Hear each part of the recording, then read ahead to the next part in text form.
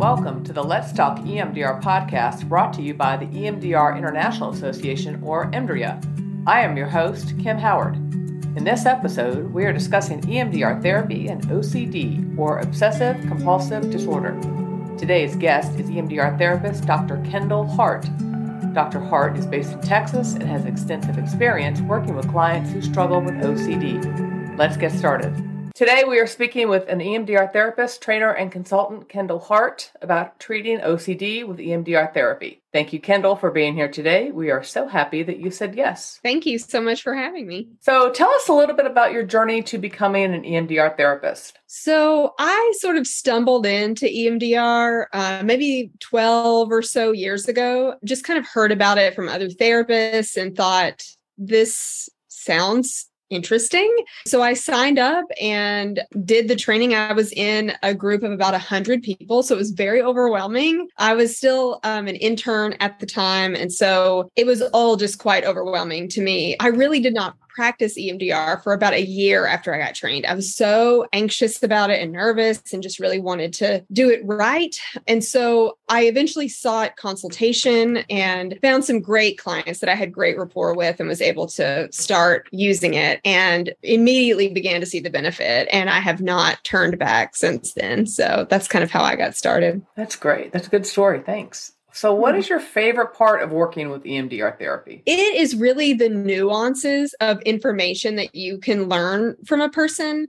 I used to try to predict how someone would process in EMDR and even, what their negative cognition would be or where we would end up as we worked through phase 4.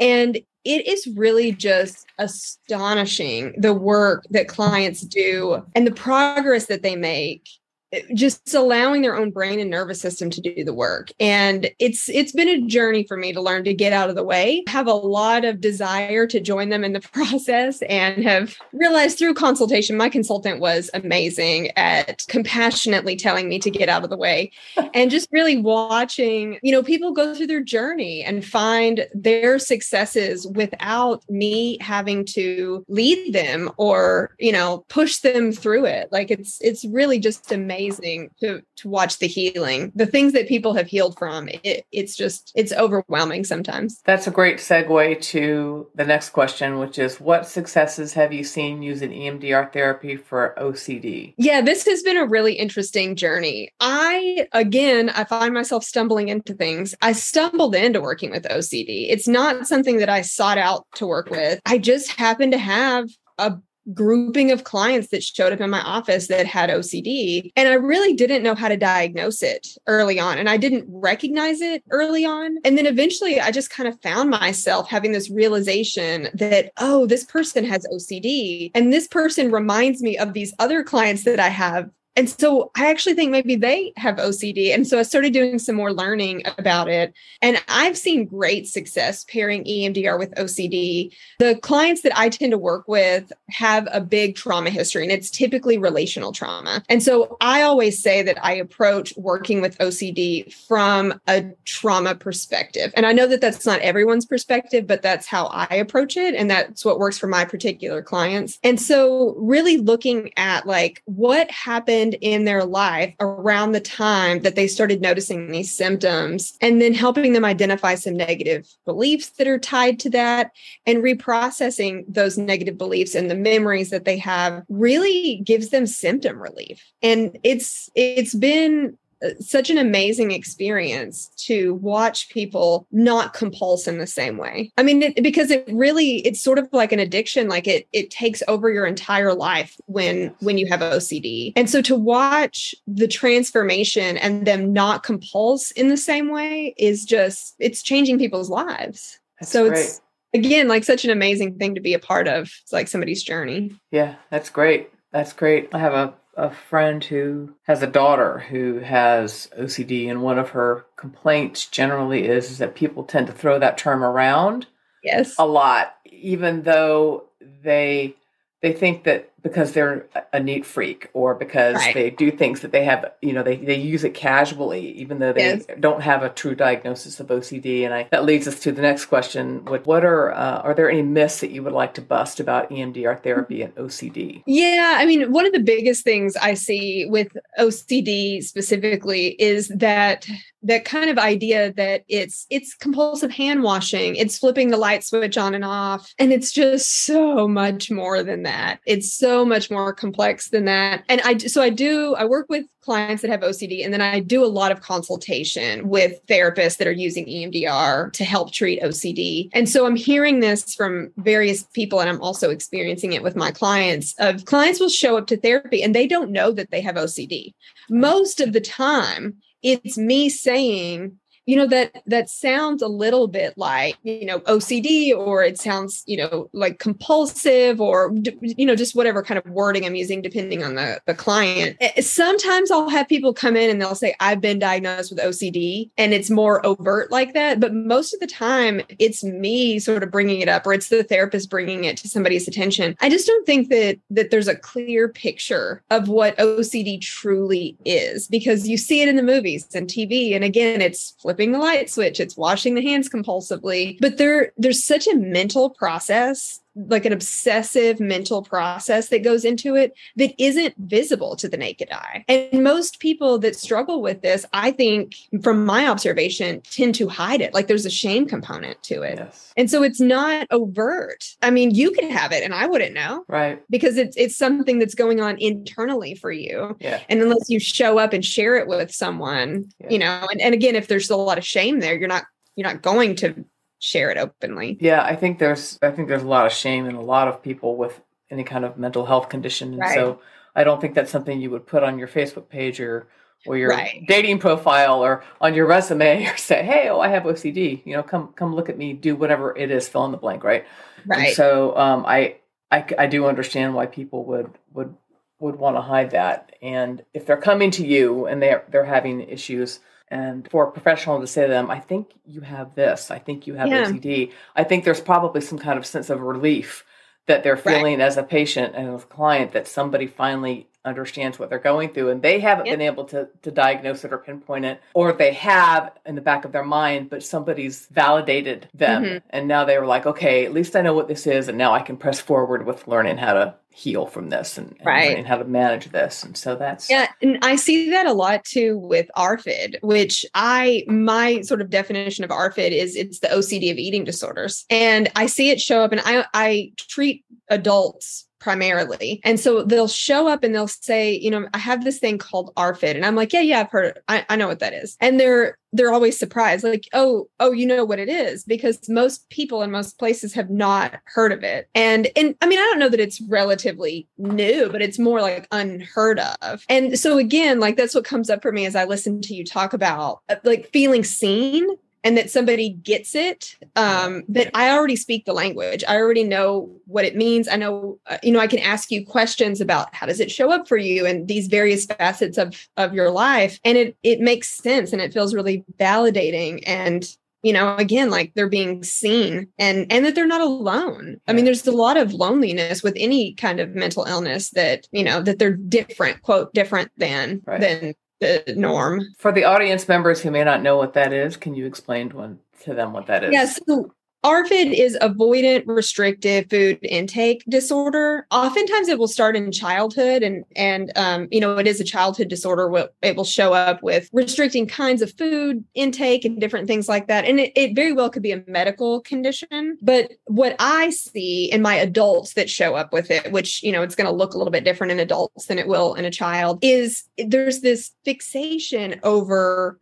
food from a variety of different angles. It could be contamination, which you can hear the overlap with OCD already, with this sort of contamination fear of, the avocado has to look a certain way. The potato has to look a certain way, or, well, I can't eat this with this, or I have a list of safe foods and unsafe foods. And it is an eating disorder, and it can literally lead to like complete weight loss, like total devastation, as eating disorders can do. And then over time, like as you learn to deal with it and identify like the safety components that are related to it, your safe food list becomes a lot longer and your unsafe food list becomes a lot shorter. And so there's just a lot of obsessions and fixations and fear and anxiety around food specifically when it comes to ARFID. And again, I mean, I always just describe it as the OCD of eating disorders. And so far, I'm not saying that this is a blanket statement, totally true, but in my experience, I've not worked with a client who has ARFID who does not also have OCD.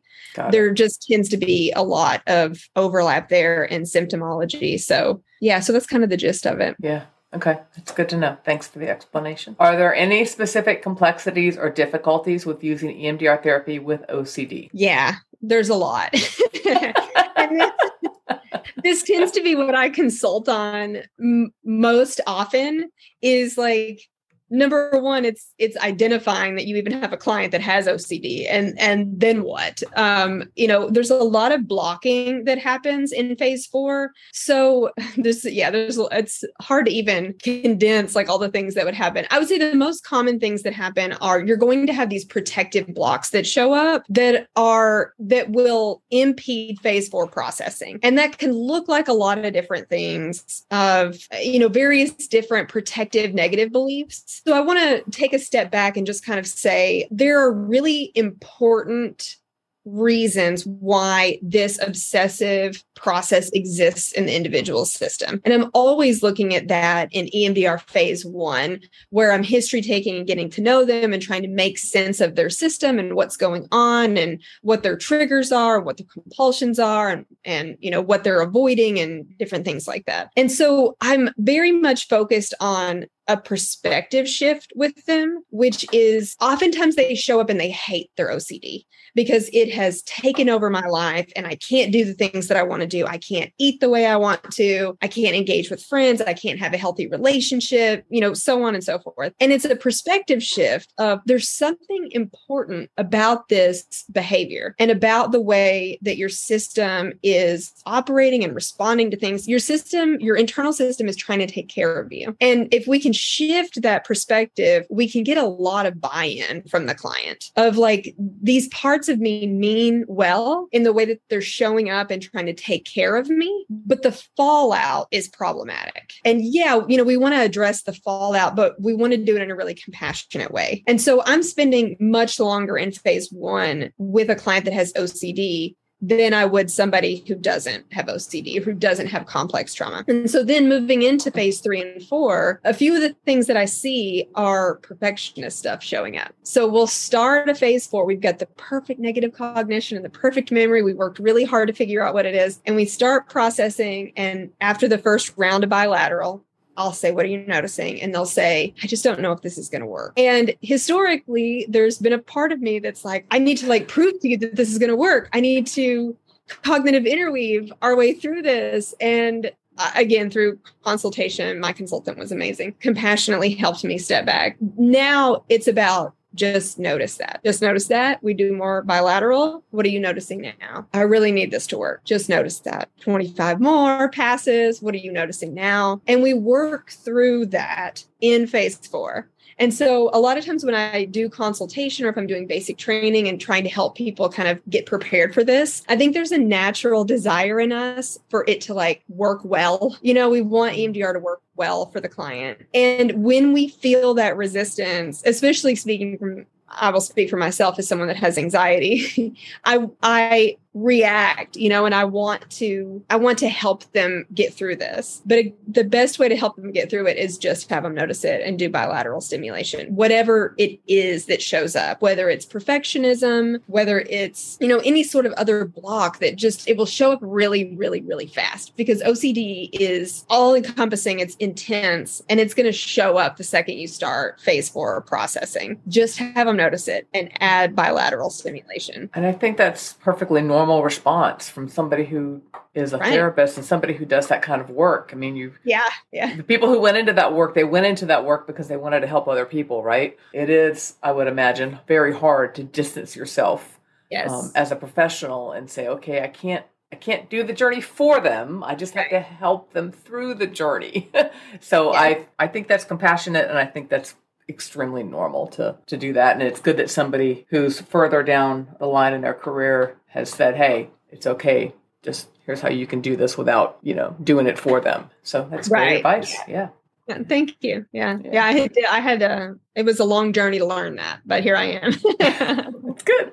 That's good. How do you practice cultural competency as an EMDR therapist? Yeah, I think it's really, really important to ask these questions on the front end about what purpose it serves, because there are cultural components sometimes that to you or I may look like disordered thinking or disordered behavior, but really asking about it and being proactive instead of reactive later on. And so a lot of it is like seeking out our own training in that area and being curious with the client about like, help me understand where this comes from or where you learned this or who taught this to you or what purpose it serves. Just really coming from a place of curiosity and not making assumptions, I think is just the baseline of trying to be culturally competent in the way that we approach things. That's good advice. Do you happen to have a favorite free EMDR related resource you would like to suggest for the public or other EMDR therapists, like an article or a video or podcast?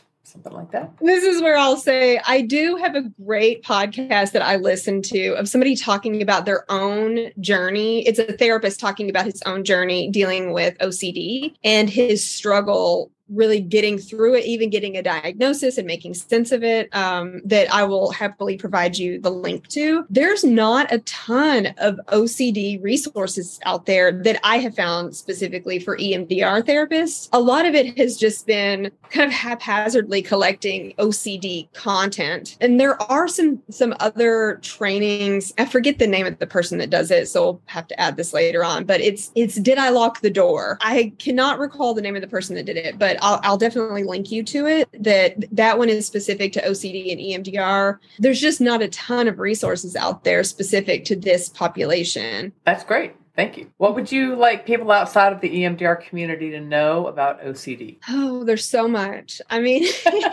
all right. Give me your top 3 things that you'd like to know, or 5. Yeah. I want to start with OCD is more normal, I think, than a lot of people realize. I think it's probably underdiagnosed. It's very normal. And another thing I was thinking earlier, there was a question that you asked that got me thinking about this is there's some confusion about like, where does OCD even come from? Is it inherited? Is it genetic? Is it trauma-based? And, ultimately it's a little bit of everything. Like there's definitely genetic components to it. And there's also trauma components to it, that there's research to support that, with the increase, children that have experienced, abuse and neglect in their childhood are more likely to develop OCD. In my personal work with clients, I've definitely seen that there's some sort of brain thing there that somebody's like predisposed to it, because there are other individuals that can go through really similar life experiences and not develop OCD. And so it just really seems like there's a genetic component, and research obviously supports that. So another myth, like kind of circling back, and I'll just use this as one of my points here, is that OCD can't be cured, for lack of a better word. And I don't mean that in an all or nothing sort of terminology, but there's sort of this idea that once you have OCD, like that's it, you have it for the rest of your life. And a lot of times clients will present and it really feels like there's this lack of hope. Like there's this hopelessness there about, well, I just have to learn to live with it. And I think that when we approach it from a trauma perspective and we shift some of these negative beliefs and we shift the vantage point on some of the memories that are tied to these negative beliefs, we can see a lot of symptom relief. And for some people, they can experience full symptom remission, while others won't. And that's fine. I mean, everybody's different. But any sort of turning the volume down on OCD makes such a huge impact. And there's such a huge ripple in the person and the way they show up in relationships, the way they show up at work, their everything. I mean, because it really just impacts everything. So I think that that's important, is that there is hope. There is hope. And you don't always have to live with your OCD at the extreme level that it operates right now. And that it serves a really important purpose, because a lot of times it's developed, what I've seen, as a result of parentification and taking on a lot of responsibility in childhood. And that's a trauma response. And so if we can use EMDR to address the traumatic components of your OCD, we can see symptom relief. And then the genetic component of it, is maybe something that remains, but we can help address some of the trauma responses that you're experiencing with OCD. No, that's good. No, that's good. That's good to know. That's good to know. So if you weren't an EMDR therapist, what would you be? Who knows? I don't know. My dream would be to be a singer, except that I can't sing. Actually, I would probably be a teacher. That was my original major in college, was I was going to be a kindergarten teacher, which my mom thought was laughable. So eventually I changed that. I changed my major. So something with teaching, I don't know, okay. Project managing. I don't know. Who knows? Did she think it was laughable because she didn't think you had the patience to be a teacher? Or yeah, there was some of that. Yeah. Yeah. Mm-hmm. Yeah. It takes a really special person to be able to work with children all day long. Absolutely. Yeah. And I don't regret that major change. Like in retrospect. That's good. You were guided to the right path. Yes. Yeah. Teachers are stronger than me for sure. Yeah. I'm not cut out for it.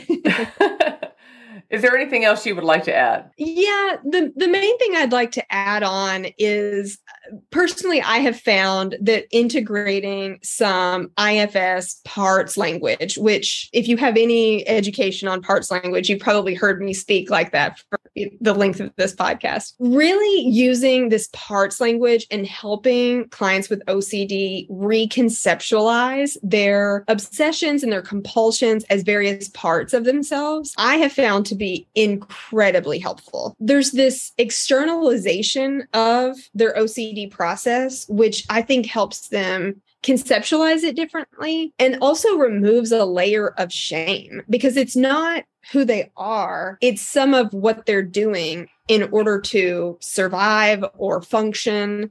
It's a byproduct of something else. And so I have just really found that integrating internal family systems into my EMDR work and my case conceptualization, especially with these clients and with clients that have complex relational trauma, has been incredibly helpful. Very, very helpful. So I think that'd be the main thing that I just want to throw in there. This has been the Let's Talk EMDR podcast with our guest, Dr. Kendall Hart. Visit www.emdria.org for more information about EMDR therapy, or to use our Find an EMDR Therapist directory with more than 13,000 therapists available. Our award-winning blog, Focal Point, offers information on EMDR and is an open resource. Thank you for listening.